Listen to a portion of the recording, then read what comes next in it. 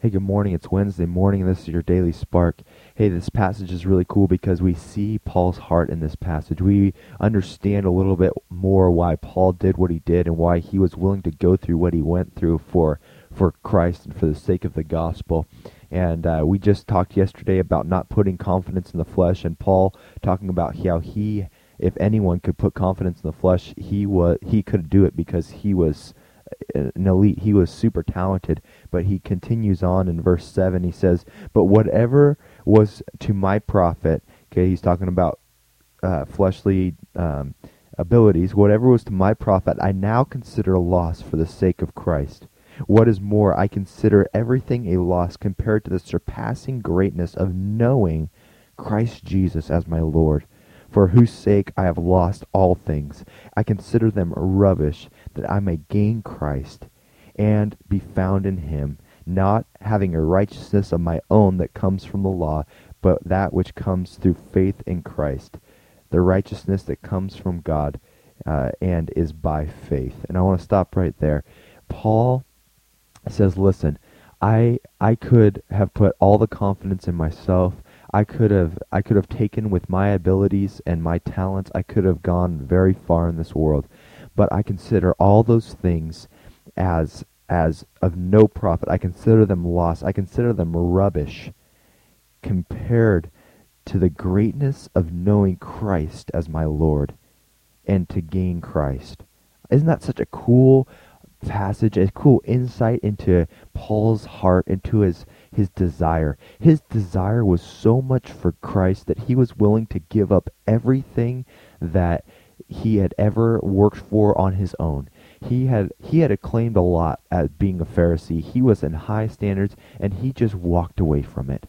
He considered it as rubbish. He didn't even want to be a part of it anymore because he had the opportunity to know Christ as Lord.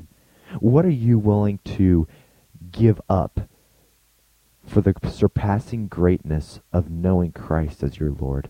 Not just talking about physical things, not just talking about giving up sin problems and whatnot, which is all good and dandy, but what kind of social status, what kind of position would you be willing to give up for just knowing Christ? How about this? What kind of reputation would you be willing to give up for the surpassing greatness of knowing Christ?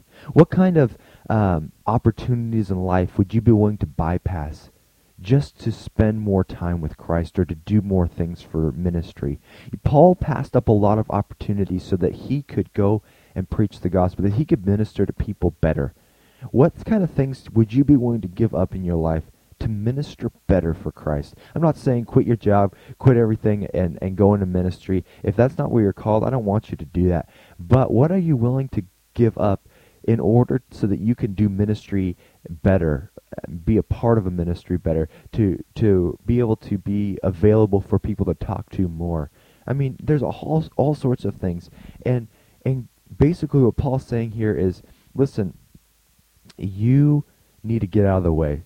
You need to get out of the way so that I can do something through you great. Maybe the question is, what are you willing to give up doing on your own? What kind of talent and ability are you willing to give to Christ and say, listen, I know I've been using this to make a profit for myself, but I want to use this for the furtherment of your kingdom. What kind of talent and ability can you give over to God and say, God, I just want you to use me and use this talent in whatever way that you feel best? That's such a interesting concept, and one that the church has gone away from a little bit, that we need to be using the things that God's gifted us in and get out of the way and let him use them for his glory in this world. And I encourage you guys to just be dwelling on this. Paul gave up so much, and we see the impact that his life had on the church and on Christianity. And I believe firmly that if we are willing to surrender our lives to Christ and we're willing to give up things in our lives like Paul did, that we can have a significant impact on the church. We can have significant impact on Christianity as a whole. Let your mind kind of sink on that. Let your heart be challenged by that today as you go from here. You guys have a great day. I'll talk to you guys tomorrow.